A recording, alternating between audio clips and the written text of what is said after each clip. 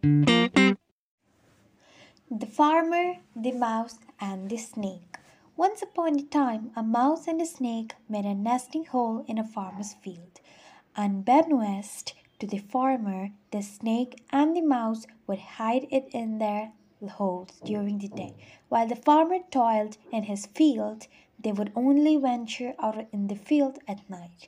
One day, it was so happened that the farmer had gone to another village for some work.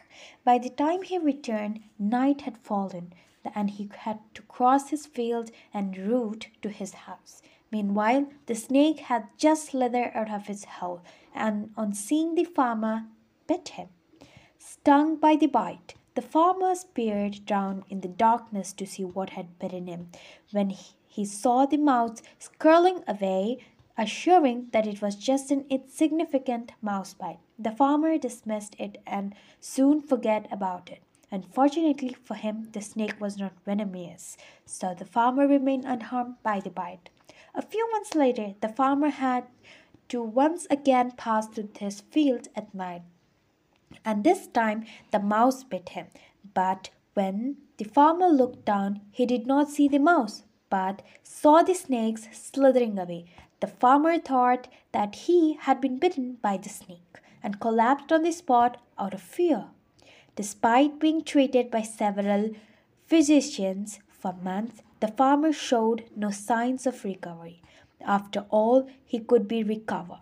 He was being treated by the snake bite when he had not bitten by one.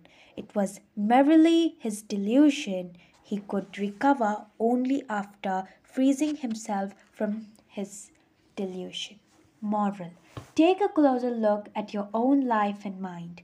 You will easily understand that it is not only your physical and mental alignments, but even the worries and pains that you harbor in life are the result of your own delusions. In reality, most of these do not even exist. So, throughout your life, you continue being treated for problems that are only non existent.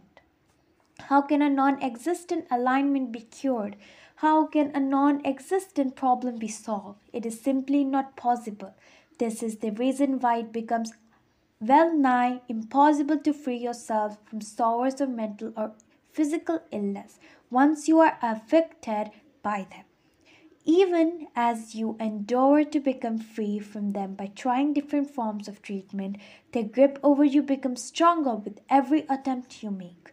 Thus, if you really wish to free yourself from endless cycle of struggles and problems in life, first you need to find out whether you are actually in trouble or not. What if your troubles are merely an illusion? When you reflect upon your problems, you'll realize that most of them are merely delusions that you have harbored in your mind. So just break away from these delusions and you will be instantly free from the most of your problems and struggles in life.